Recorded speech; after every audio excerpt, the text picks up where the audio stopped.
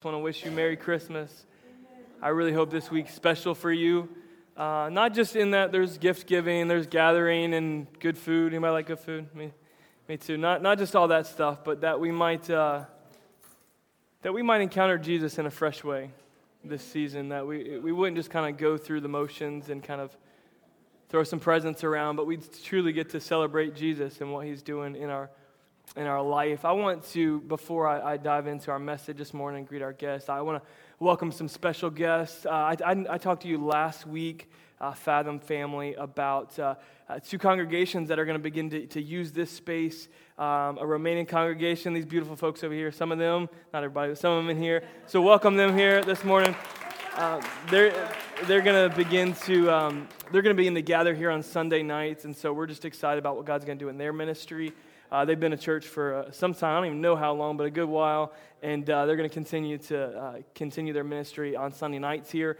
And then on Sunday afternoons here, we're going to have a Korean congregation begin to meet here. You met some of them as well. So we're looking forward to just both of those ministries thriving in 2016 and just what God's going to do in their life. And Fathom, we're going to keep on doing what God's called us to do right here. And I think even next year we might see just some kind of unified fellowship events and nights of prayer and just celebration. It's going to be cool. So just watching, it's nice when the earth starts looking like heaven, looks a little more diverse, starts looking like heaven's going to look. So, and the praise too. So we're just looking forward to this morning. If this is your first time at Fathom, we got a lot of first-time guests, and we're glad you're here.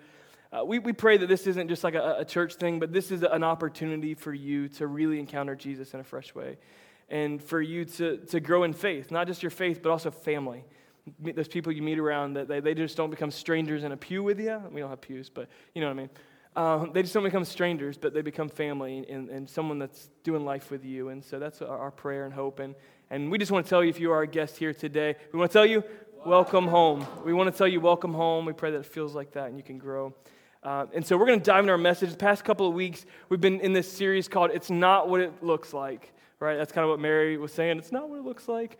And so we've just been diving in, and we've looked at some things like when we adjust our attitude of faith, that we can really unlock our joy, the joy of the Lord that He's given us. And when we experience and encounter the glory of the Lord, it can bring the incredible peace of the Lord in this season. And today I want to continue, and we're just going to talk about worship and gifts. And it's that time of year, and I just want to help some of you out because I know as this week rolls on, you've probably already done what I'm about to say, and you may be better at it than what we're going to do. But some of you might struggle with, how do you fake it? How do you fake it when you get a gift you hate or you don't know what to do with, right? And so Chelsea's going to join me, and we're going to help you guys work through how do you fake it when you get a gift you know you hate. So here's like 10 or 11 ways you can do it. First, just state what it is. Oh, coasters. You got me coasters. Oh, great. Really? State what it is. Or you can say, I don't have this. We've lived here for so long, I don't have these. Or you can say, I've always wanted this. I have been needing these. Seriously, I've always wanted some Fathom coasters. Thank you. The rings on my table are out of control, right? You can focus on how it works. These are really great. I can set them down, and then they'll soak up all the condensation from my drinks. It's great. It's really useful. That's exactly how a coaster works. Just keep pushing it. You can overcompensate. These are so fantastic. Thank you so much. I never knew that you knew me so well. Thank you. You can always use adjectives you don't normally use. These are so tight. Yes, boss. Boss coasters you have there.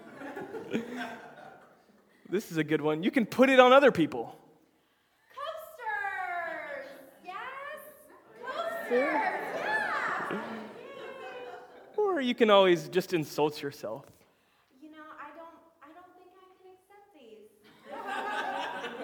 The last set of coasters I had, they fell on my pet, and it's difficult for me. So thank you so much. Or just cry. It's really thoughtful of you. Thank you so much. Poster. When the tears run out, you can just nod a lot. Yeah. Or you can hide your reaction with your gift. That's another option. Coasters! You got me coasters! Or just say wow a lot. Wow. Yes. Wow. Everybody, wow. Awesome. Give it up for Chelsea today. You did a great job. So hopefully that helps when you get your selfie stick this week or something. It's good to, or your cell phone holder or whatever.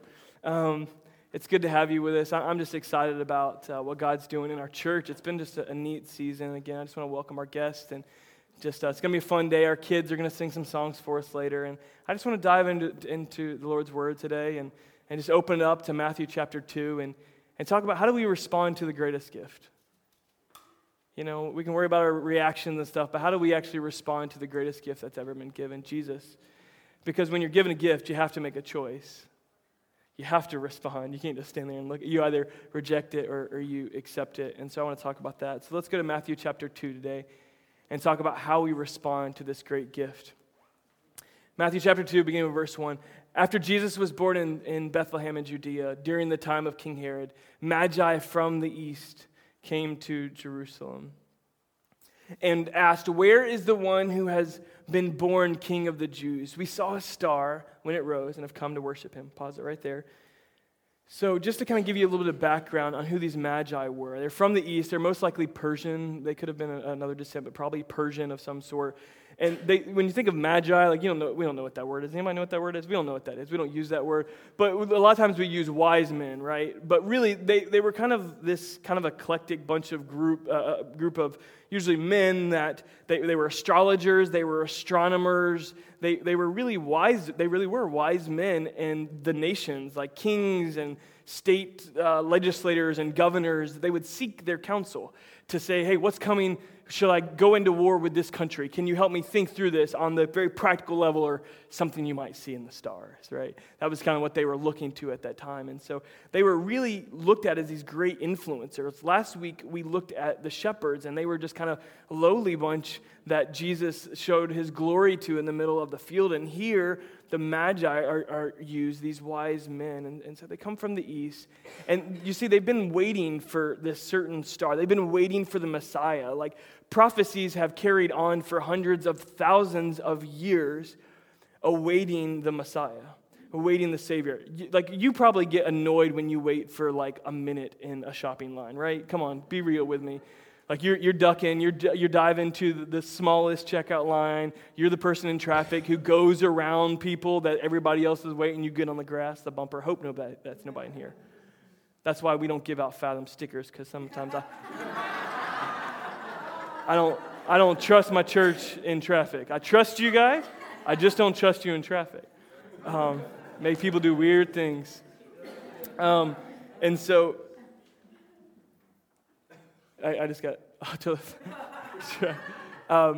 and so I think in all of our lives, we have to really begin to say, okay, so what does that mean for me? They were long awaiting this star. They've been waiting for this star for a long time, again, hundreds of thousands of years, and they're waiting for the Messiah, and now that they're finding it, and they're seeing it. And so what I want to talk to you about today is really just this one word is respond in worship. How do we respond to the greatest gift ever given? Respond like they did in worship. Now, we're going to see some gifts. We're going to see them traveling a long distance. We're going to see lots of different things. But at the essence of why they have come is to worship. Now, there's a lot of different definitions of worship. In fact, without you ever trying to define it, you have a definition of worship. You box it in sometimes with like a service, like we're coming together to worship. But did you know in the New Testament, corporate gathering was never referred to as worship? Never in the New Testament. The Old Testament, yes, but there was something deeper that worship was going to become in the New Testament. It wasn't just going to be a place of worship that we're often talked about, but what's it talked about in the New Testament? That we become the place of worship. It's a temple, and that the church is not a place we gather, but it's a life we live. And worship is not something we come to do, but it's just a constant daily state of honoring and delighting in the Lord. And so that's what I want to talk to us about. It's not just all these different definitions. And I'll tell you, I've thought about this and pondered it for years and years, over a decade. And just since I met Jesus and was passionate about worship and leading worship, I just wanted to know, what is the heart of worship? Because sometimes I got super jaded by the church thing. And you may experience that. I've experienced that too. I got super jaded by just the motions, right? Some of us just get into the motions. I got super jaded about it, and I just wanted, God, what's the truest sense of what it means to worship you? And I'll just boil it down very simply for us today. And I believe it's just daily devotion of honoring and delighting in God. And I think both of those, just if you can just take away two things, what is worship? It's honoring God, and it's delighting in God. Just those two things, and I want to kind of break those down, because sometimes we take one and we don't take the other. We take honor and God becomes first in our life, and slowly but surely, if we're not delighting, it becomes a job. It becomes a job, it becomes a chore, and slowly but surely it becomes legalism. And we miss the relationship, and we wonder why we don't experience joy, we wonder why we don't experience peace, because we're honoring God, but we're not delighting in Him. And sometimes we just delight ourselves in the Lord, and we love to come to church and kind of get our fancy tickled and hear a good message and be like, yeah, it's awesome, see you guys in heaven, and then just keep moving on. And on our daily basis, we're not honoring God. The true sense of worship is an inward expression of what becomes just an outward reality as we just put God first and honor God in our hearts. And we've got to have both elements, not only honoring God, putting Him first in the daily, but delighting in Him in the daily. And I just want to encourage you, take both. Walk in both, because if you're honoring God and you're doing everything you can, you are missing out on the delight. And if you are delighting, your life is probably not in order, because you're probably more delighting in just the things you like about God and not actually living and worshiping in His Spirit and in His truth. And there's a difference. And so I just want to encourage you, as we kind of get into the season, we begin to talk about these magi. Put God first. I want to know what worship is. What is our response to this greatest gift ever given? It's not wow. It's not all of these things sometimes that we make our response. It's very simple. Just to love God with all your heart, mind, soul, and strength, right? Honor God. And then to delight in Him. And when we delight ourselves in Him, what? He'll give us the desires of our heart. And so let's put Him first. Let's honor Him. Let's delight in Him this season. Don't just delight in an exciting gift, but wake up tomorrow, wake up today in this service, and just delight in Him and rejoice in a relationship that He's given us. Let's continue, verse 3. When King Herod heard this, he was disturbed. Right? Doesn't it seem like a weird word? He was disturbed? Wait, isn't everybody excited? He was disturbed, and all Jerusalem with him. Let's continue reading. When he had called together all the people's chief priests and teachers of the law, he asked them where the Messiah was to be born. He's just referring to where the prophecies say, Bethlehem. That's one of the prophecies. There's over 300, and probably a lot more than that, just prophecies that were fulfilled in the life of Jesus. And there was a number of them that actually in His birth, that hundreds and thousands of years before, they said it would be in Bethlehem, that He would come from the line of David, that He would come from the line of Judah. There's all these prophecies that were born, that He would be born in a lowly state. There's all these different prophecies that are fulfilled, and so He's asking about them. They respond, in Bethlehem, in Judea, they replied, for this is what the prophet has written. Quoting here, but you, Bethlehem, in the land of Judah, are by no means least among the rulers of Judah. And out of you will come a ruler, and who will shepherd my people Israel. Then Herod called the Magi secretly and found out from them the exact time the star had appeared. So, go ahead and read verse 8 too. He sent them to Bethlehem and said, go and search carefully for the child. As soon as you find him, report to me so that I may too go and worship him. Does anybody believe what he's saying? No, if you know anything about Herod, historically or in the Bible, that he was about as paranoid as they come. Like, he had killed a bunch of his wife's family because he was worried about losing his throne. He literally killed his own children. He had a bunch of them, but he killed some of his kids because he thought they were going to take his throne at some point. That's like the height of paranoia. Like, some of y'all think y'all paranoid about stuff. Herod was paranoid.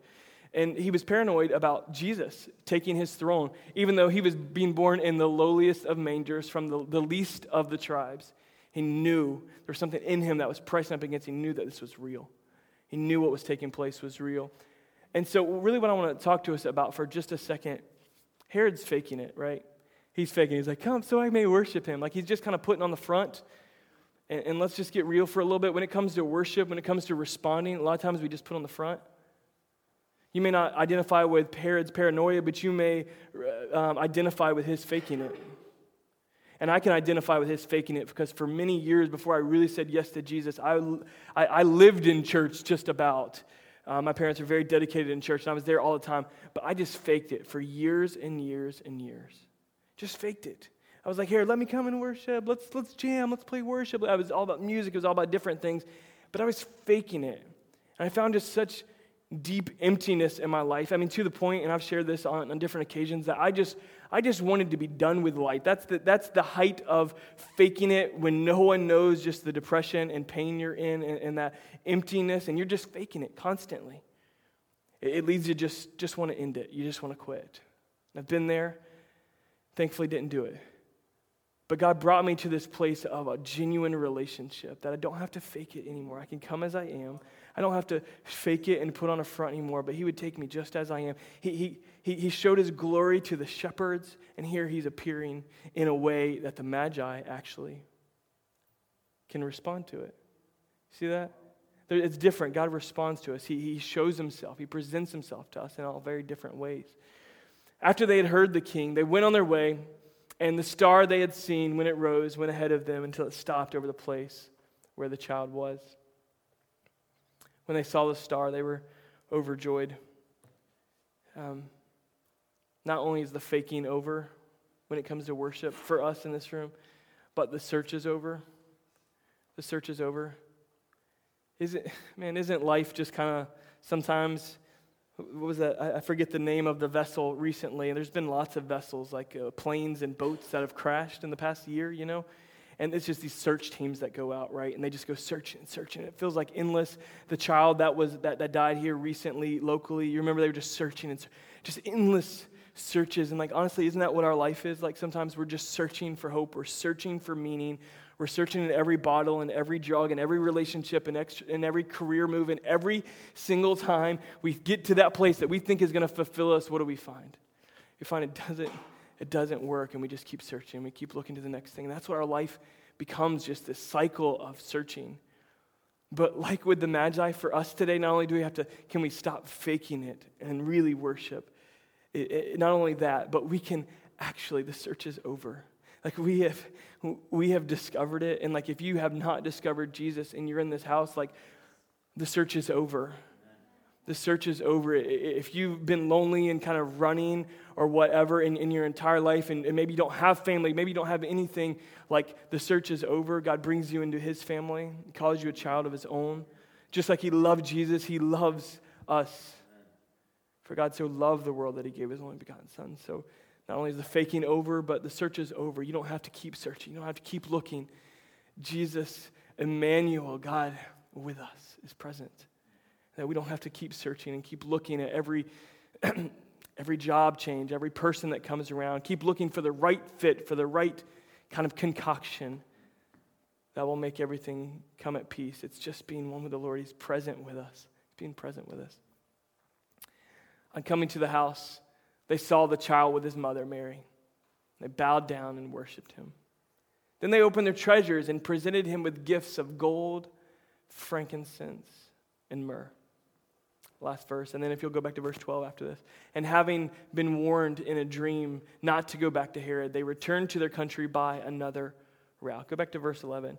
And we remember this part. This is kind of what we remember about the Magi, right? They bring gifts, right? And we don't necessarily, the scriptures don't even say that it was 3 wise men. We just kind of use our Sherlock Holmes deduction. There's 3 gifts. There's probably three wise men. But they bring these gifts, and these gifts, why do we bring gifts?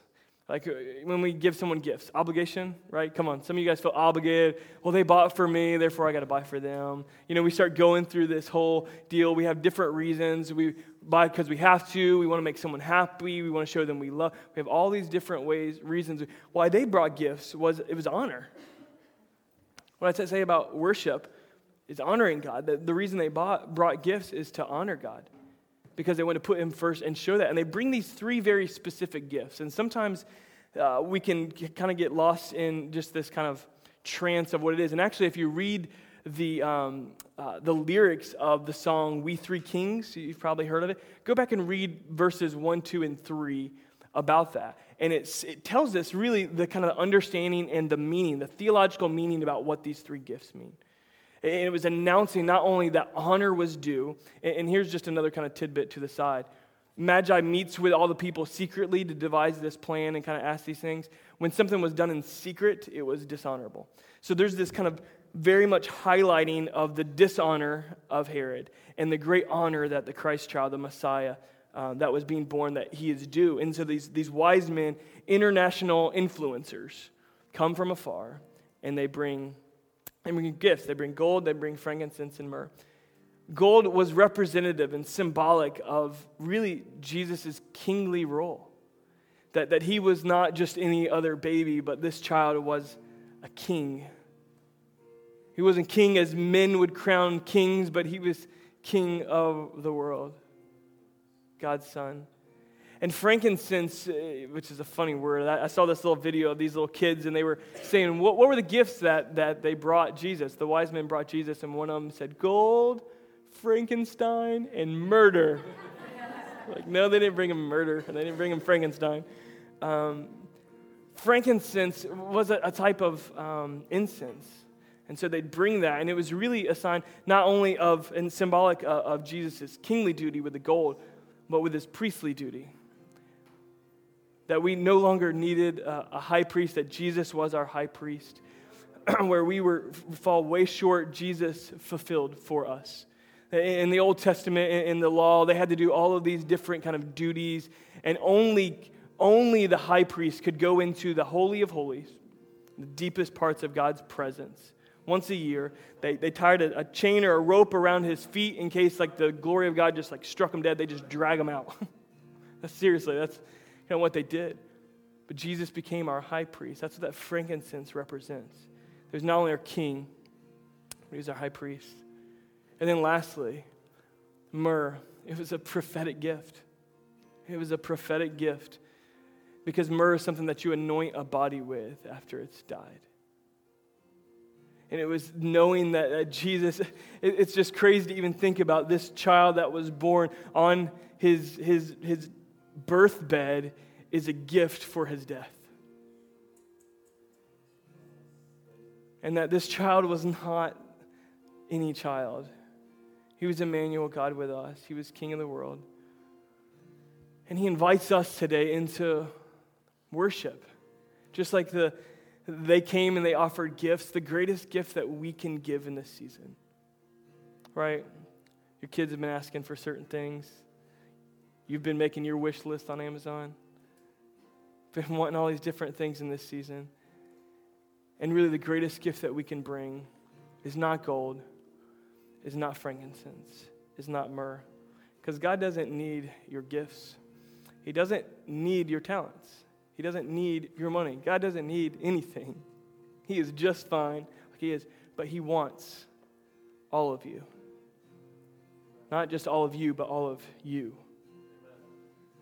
He wants your gifts. He doesn't need them. He doesn't need your money. He wants you to be connected to his kingdom. And he wants your worship. In fact, the scriptures say he's jealous over your worship. He's jealous.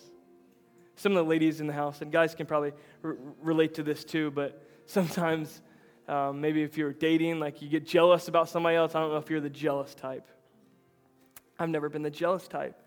But, I'll speak up if I see somebody looking at my wife, like, hey, bro, got a problem? I told you I'm scrappy. You guys go back. Y'all know I'm not afraid to throw a bow. So, When we think of that jealousy sometimes we have, even parents in the house, protection over your kids, God is jealous for you. Not for all this stuff, for you. And maybe in this world, like you might be struggling because you've never felt wanted. And I want you to know today that God wants you. He doesn't need you, but He wants you. And so I want you to today, I want us to worship. They're going to begin to lead us in just the song of Come Let Us Adore Him Again. And purposely have a very simple, short message today, but remember, just worship is what's our response to honor and delight in Him. It's an inward response that flows into the outside. And then in this season, the greatest gift that we can give Him is just ourselves, our worship. Romans 12:1 says, therefore offer your bodies as a living sacrifice. Just walk in that daily worship. And so I want to invite you to stand, and I want to make another invitation for us today before they begin to sing and lead us. That symbolic gift that one of those wise men brought, myrrh, just what a gift for him to bring. That it was declaring Jesus' death and resurrection. And something we do here every week is we offer an opportunity to come to the table and to break bread.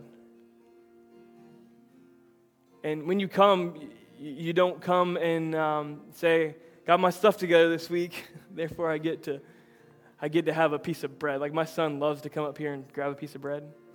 He's a snacker, so loves to grab that. It's not declaring that. It's declaring, Jesus, I need you. It's your body that's broken for me. It's your blood that's been poured out for me. Jesus, it's you that's enough for me, not me that's enough for me. And when we declare that, it's a moment of repentance. It's a moment of declaration that Jesus has made us worthy, though we are not worthy in and of ourselves. And when we do it today in this season, what a cool time to just see that we are united together in this house under the feet of Jesus and at the feet of Jesus. And across this entire globe, we unite with Christians literally all over the world. When we break bread as one church, not a bunch of churches. In this city, there's churches that are breaking bread right now, and we join together as a unified body of Christ. So if you don't know Jesus today, I would love to pray with you and talk with you. And you just to make that declaration today. And I'll be available at this cross. And they're going to lead us in this beautiful song. And I just say, let's worship. Worship with honor, worship in delight.